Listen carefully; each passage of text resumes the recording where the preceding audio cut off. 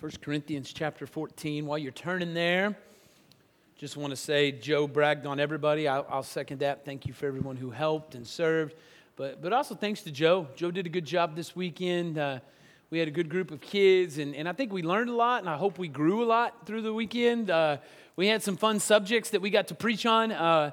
We talked about 3 different sayings that people use that aren't necessarily in the Bible, and tried to explain how really this is what people mean and this is what the Bible really says on those things. And so it was great. Joe did a wonderful job. Braden did a good job in his topic and preaching. And so we're just thankful to have Joe, thankful for lay preachers like Braden who can step in and share the word. And so anyways, it was just a good weekend, Joe. I appreciate you, buddy. All right, 1 Corinthians chapter 14, verse 20.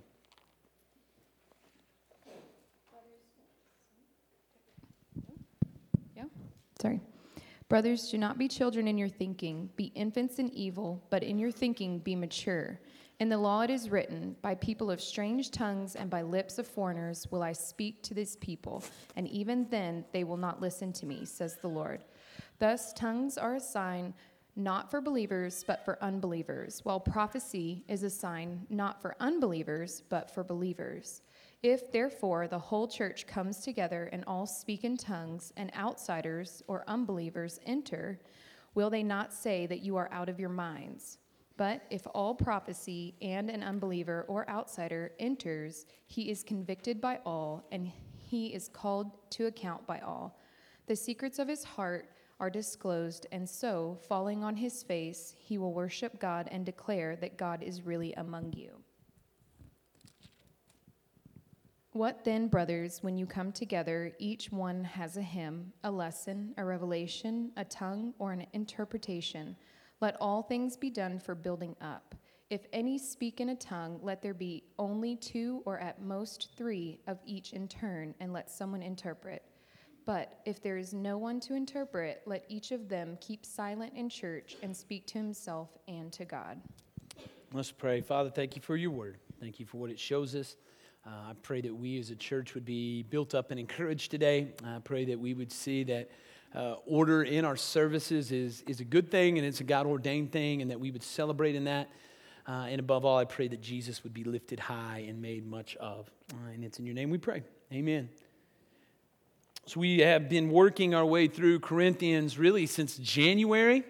And over the last several weeks, Paul's kind of been in this section of Scripture where he's addressing the church and mainly the church gathering and how that's supposed to look when we come in here on Sunday mornings. And so last week he talked about how the gift of prophecy or forth-telling God's word should be valued over the gift of tongues. That when we come in the church building, that prophecy or teaching God's word builds up the church, while tongues really only serves to kind of build the individual person up. That in our services, we should be more concerned about being word-centered and God's word being primary than we should be gift-centered. That every week we gather and we open up God's word to hear it proclaimed, and that it's in the proclamation of God's word that we see Jesus lifted high for all to see. And that as Jesus is lifted high through the pages of Scripture, people are drawn into a relationship with Jesus. So Paul's point is not to go after and pursue eerie emotional experiences. But what we need every week as Christians is to hear the word of God taught and proclaimed. And so this week in verses 20 through 28, he's still speaking about the Sunday morning gathering, okay? I want to make that clear that he's not talking about our private worship times or our private devotions. He's talking about what takes place in here on Sunday mornings. And last week, he addresses Christians specifically saying, hey, make sure that you're word-centered, not gift-centered. And then this week, he addresses us as Christians, but his big concern for us as believers, brothers and sisters, is to be mindful of unbelievers as they come into our worship service. And so the next 2 weeks really are over the subject of order in our worship services, right? This week is about tongues, and then next week it's about prophecy and women in the service. Not controversial at all right? Be fun. But what Paul wants you and I all to see as Christians is that our services should be orderly, not disorderly. That's his point. I don't know how many of you know the name Jackson Pollock. I'm sure if you Googled it, you would see a lot of his paintings, and all of a sudden you would go, oh yeah, I know who he is. He was the splatter paint guy, right? That he would chaotically and randomly just throw paint all over canvases. And all of his art was chaotic. It was random. And really what he was doing is, I was reading about him, and I didn't understand it. I'm not an artist, right? But it was his way of talking about the chaos of life in the particular moment in history in which he lived, right? That's what artists do. They say weird things that the rest of us don't understand. And so he kind of sought to be random. He sought to be out there. And I thought, that's a helpful illustration because in some ways, that's how the Corinthian worship services were. They were random. They were disorderly. They were formless. They were messy, noisy, chaotic. Everyone was talking at once. They were drowning each other out. They were talking over one another. In fact, next week when we talk about women in worship, what Paul's talking about is a lot of time husband and wives were having these public fights in their worship service, right? Which probably sometimes wives are like, just be quiet, husband, right? There were sudden outbursts of tongue speaking. There was no interpreter. When they had the Lord's Supper, they were privileging the rich and the powerful over the poor and the second-class citizen. The whole thing was a mess, and the Corinthian church loved it. They thought that their informality, their spontaneity, their randomness, their unpredictability, they thought that was evidence of spirituality. That they were saying, look, we don't need a proper order of worship because we're just out of control and it's all over the place. Then God is glorified in just our spontaneity because that's what He's about. See, they boasted in that. They took pride in that. And so what Paul does right here in these few verses is he steps in and he lays out for them why it's important to have order in your worship services, all right? So verse 20, look what he tells them. He says, brothers or sisters, brothers and sisters, do not be children in your thinking. Be infants in evil, but in your thinking be mature. In the law it is written, by people of strange tongues and by the lips of foreigners will I speak to this people, and even then they will not listen to me, says the Lord. Thus, tongues are a sign not for believers, but for unbelievers, while prophecy is a sign not for unbelievers, but for believers. If therefore the whole church comes together and all speak in tongues, and outsiders or unbelievers enter, they will not say that you are out of your minds. So verse 20, very, very simple to understand. Paul says, grow up, guys. That you're acting juvenile in your thinking. So you're playing with the spectacular, with the sensational, and you're trying to make yourselves look like you're spiritual big shots, but in reality, what you're doing is just childish. See, maturity in the church, Paul says, thinks about what's best for the church. It thinks about what builds up the church, what blesses our brothers and sisters in Christ. And if we're honest, sometimes that's really hard to do, isn't it? Even with me. I had a dear, sweet sister in my office Monday morning. And through tears, we had to pray together because I was immature in maybe the way I delivered some of my message last week. My tone was probably more sarcastic than it should have been when it came to tongues. And this sister believed in the gift. And I shouldn't have been that way.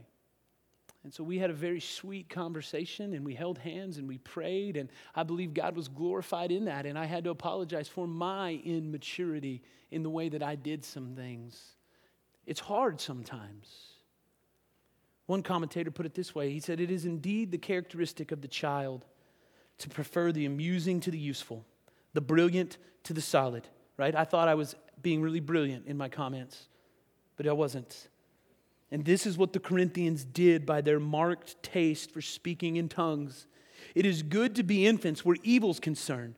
That is the place for childlike attitude. But when it comes to thinking, they should be adults. And that's what Paul says. He says, respect wickedness, right? Be infants in evil. Kids have a proper understanding of what's evil and what's good, don't they? Ellie and I have a cartoon that me and Ellie watch, okay? Don't judge me, okay? And we watch it regularly together because I think it's really good. Lucy don't want to watch it. In fact, she'll come in the room, she'll wheel in there, and she'll go, what are y'all, I'm not watching that. And she'll wheel out of the room. It's too scary for her. She's still childish in the things that she watches. That's a good thing to have. We should all be that way when it comes to things that are not of the Lord. But Paul says in your thinking, though, you need to grow up. You need to stop checking your brains in at the door. And in verse 21, he references the Old Testament book of Isaiah. And in one story in particular, about 800 years before Isaiah gives this prophecy in the book of Isaiah, the Lord had said this in Deuteronomy chapter 28, verse 49. It says, "The Lord will bring a nation against you from far away, from the end of the earth, swooping down like the eagle, a nation whose language you do not understand." And so 15 years before Isaiah gives this prophecy in Isaiah chapter 28, that prophecy in Deuteronomy was fulfilled. The northern kingdom of Israel was defeated, and it fell to the Assyrian army, and it was obliterated. Those people were scattered. They're called the lost tribes now. We don't know what happened to them. And then in Isaiah chapter 28, verse 9, this is what Paul's quoting. Here's what Isaiah says, all right? It says, "To whom will he teach knowledge, and to whom will he explain the message? Those who were weaned from the milk, those taken from the breast. For it is precept upon precept, precept upon precept, line upon line, line upon line, here a little, there a little. For by a people of strange lips and with a foreign tongue, the Lord will speak to this people, to whom he has said, this is rest. Give rest to the weary, and this is repose. Yet they would not hear." So the context of this is that Isaiah is warning the tribes that are left that, hey, you have become vassals to Assyria, and because of your foolishness, Assyria is coming to get you. You will be next, and you will fall to the Assyrians. Well, all the leaders of Judah look at Isaiah, and they're like, man, you're talking like a baby. You're just babbling. You're saying childish things. Wah, wah, Isaiah. And that's what they're telling him. And so Isaiah, in return, says to them this. He says that the Assyrians will sweep into Israel, and when they do, their language would be as incomprehensible to you as baby talk. That you're going to hear them speaking in this foreign tongue, and you're not going to know what they're saying. And when they do that, this babble would signify the judgment of God upon your nation. And it's a puzzling illustration, okay? I read it over and over again trying to go, well, what in the world's that got to do with speaking in tongues and worship service and all these things? But in verse 23, look what he says. Paul kind of explains to us what he means. He says, "If therefore the whole church comes together and all speak in tongues and outsiders or unbelievers enter, will they not say that you are out of your minds?" All right? So he says this, that if an unbeliever walks into your worship service, Corinthians, he's coming in, you're all running around, it's chaotic, you're talking all over each other, it's just crazy in there, and an unbeliever walks in wanting to see what's going on at this place, they're going to see this and they're going to go, "Oh no, I'm gone. I am not sticking around for this," right? That lady's up at the front with the prayer flag, and this is just wild. I'm gone. And in fact, last week in home groups, we had somebody talk about how they walked into a service one time that was like that. And they stood there for just a minute and went, nope, see you later. And they walked out and they left. They never went back. See, that's Paul's point. That unbelievers don't need to walk into a church and see chaos. And so instead of coming in and being able to hear the truth of Jesus preached and the Bible taught and what God has done for them in Jesus, they'll leave, which when they leave, it opens them up to the judgment of God because they may not have a chance to hear the scriptures taught. And so Paul doesn't want unbelievers to walk in and be judged. He wants them to come in and hear about Jesus and be saved. So as Christians, we should want to attract non-Christians. We should not want to repel them when they come into our service. That's why orderly worship is so valuable, right? Verse 24, look what he says. He says, "But if all prophesy and an unbeliever, an outsider enters, is he convicted by all? He is called, or an outsider entered, he is convicted by all. He is called to account by all. The secrets of his heart are disclosed, and so falling on his face, he will worship God and declare that God is really among you." So he says, if instead of disorder and chaos, if an unbeliever comes in and there's order in the service, if there's prophesying or again telling forth God's word, which for our context would mean that they come in, that Bibles are open, scriptures being taught and expounded. If an unbeliever comes in, he hears that and he's convicted. That the secrets of his hearts are then disclosed, and so then falling on his face, he worships God. So we talked about this last week, right? That a lot of us can say we've had this experience before, that when we come to church, we hear the Word of God preached, and at first we might not want to pay attention to it, or first we don't think it has anything to do with us, but the more it's taught, the more it's expounded, all of a sudden something begins to happen in your heart, and all of a sudden you begin to go, whoa, man, now I'm being convicted over that, and all of a sudden God begins to work on us and show us our need for a Savior. That's Paul's point, is that God's Word, when it's open, can convict in all times and in all cultures. It convicts, but then he says it restores, because it tells us that although we're sinful and we're separated from God, that He's made a way for us to be forgiven through the perfect life of His Son, Jesus Christ. That Jesus lived the life we should have lived. That Jesus took our punishment, absorbing God's wrath towards our sins on the cross. That Jesus rose again, defeating Satan, sin, and death. And that He's promised to save us and hold us to the end until He calls us home or comes back to get us. And that's what we should be after in our worship service. A word-centeredness that then points us to Jesus. And that word-centeredness causes the unbeliever to come in and hear the gospel and confess Christ as Savior and Lord. And note that Paul's not contradicting himself and saying that prophecy isn't for unbelievers but for believers. His point is that prophecy assists people in their faith, whether they're already believers and hearing the gospel over and over again and fueling them for the Christian life, or if they're unbelievers and they're hearing it for the first time, that the gospel is the message that we'd never get away from, that we come back to regularly. And so for this time in church history, tongues still existed, and Paul's not being hostile to tongues. He just wants the church to be careful and not abuse the gift, which could lead unbelievers to reject the gospel. That's it. So the congregation gathers for believers to be built up and for the lost to hear the gospel. In verse 26, Paul says, what then, brothers? When you come together, each one has a hymn, a lesson, a revelation, a tongue, or an interpretation. Let all things be done for building up. If anyone speaks in a tongue, let there be only 2 or at most 3, and each in turn, and let someone interpret. But if there is no one to interpret, let each of them keep silent in church and speak to himself and to God. So here's the basic worship instructions. And this text isn't prescriptive, meaning that we should do exactly what it says. It's just kind of a descriptive. It's kind of just throwing it out there saying, hey, here's the order. Here's some thought to how an order should look. And so Paul says, we gather, you hear a hymn, a lesson, a revelation, a tongue, and an interpretation. That there should be an order where every person contributes. So here's how we do that here.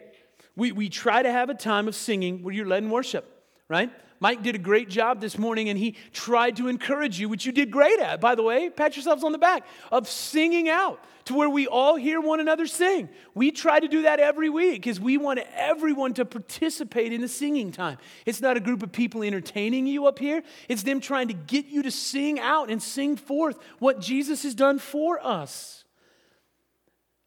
We want to come in here and we want to have people read Scripture like Jenny did before I preach. We want to have others do that. We want to pray.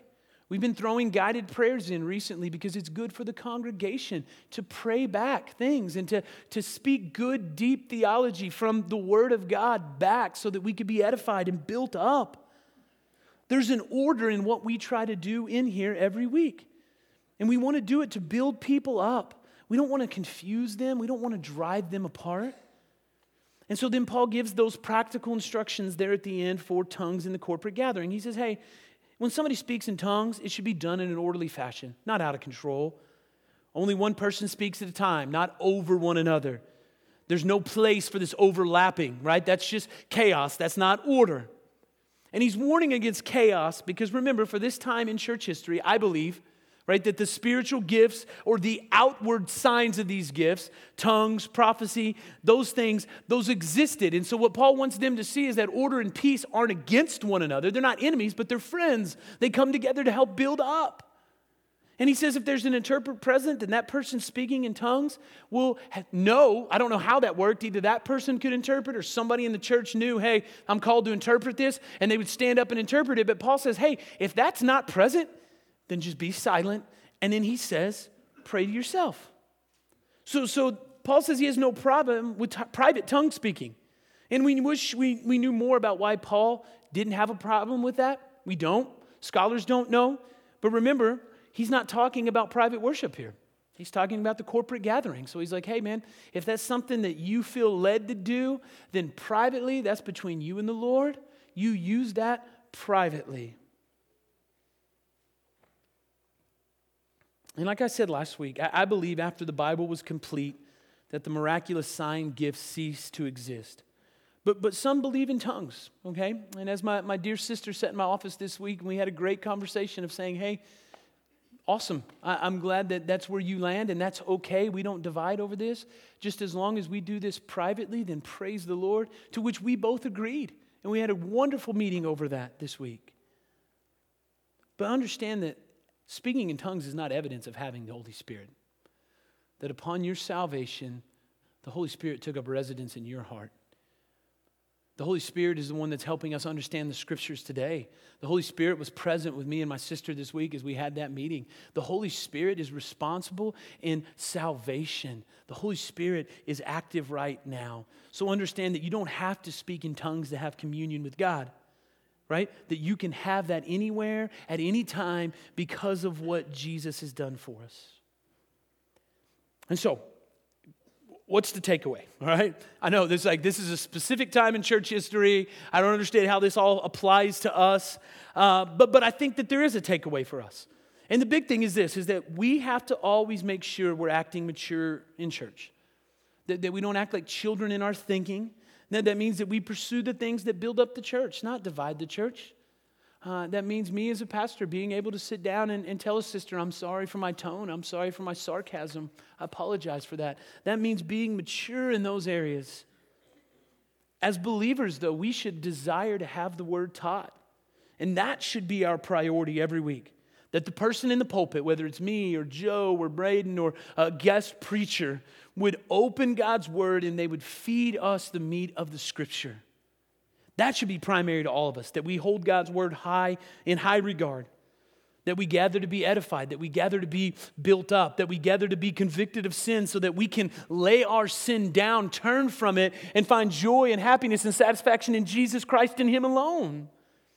That building up the church should be the primary concern for each and every one of us in this room. That we should encourage one another, love one another, and genuinely desire to be around one another. And that all this should take place in an orderly fashion so that when unbelievers come in this door, they're encouraged and they have the opportunity to hear the good news of the gospel. And we don't want them to enter our building and go, and never come back again. See, our worship services should be designed for believers. I've told you that.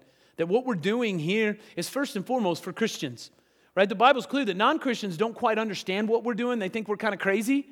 But when we gather in here, we're here first and foremost for Christians, right? That's why if you look at verses 16, 23, and 24, Paul uses the same word to describe non-Christians. He calls them outsiders, that they're not a part of the gathering. There should be an order in our services that should be clear, though, to those outsiders so that when they come in, there's no confusion. So every week, we're gathering for believers, but we are so mindful of unbelievers. We're here to lift up and encourage believers. But we're here to share the gospel so that unbelievers have a chance to hear and know more about Jesus. So let me just encourage us to be mature in our thinking, to come to church desiring to build one another up, not to have our felt needs met or be entertained, but to come and to build one another up. Adults say, it's not about me, it's not about my preferences, it's not about what I want, it's about others. So please let us gather every week and rejoice in having the word taught and allow that to shape us, shape our hearts, and to conform us more and more into the image of Christ. Let's pray. Father, I thank you for this day, and I thank you for your word, and I thank you for what it teaches us. I just pray that we would have an order in our worship that would point everyone to the goodness of Jesus Christ. Father, forgive me for the times that even as pastor, I'm not mature in my thinking or my ways. Father, help me to always remember that I'm in need of the grace and mercy of Jesus as much as the next person. And I pray that now in the next few moments, that as we stand to sing, that we would make much of Jesus and what He's done for us. I pray if there's an unbeliever in here today that as the gospel was shared about what Jesus has done for us, that they had a chance to hear that, and that, Father, you would save them and you would draw them to yourself, and that, Father, they would grab somebody, whether it's coming and talking to me or a dear friend and saying, hey, I heard about Jesus today and I need him, that you have worked and that you've changed hearts and lives. Thank you for all you've given us, Father, and it's in your name we pray. Amen. If you would, please.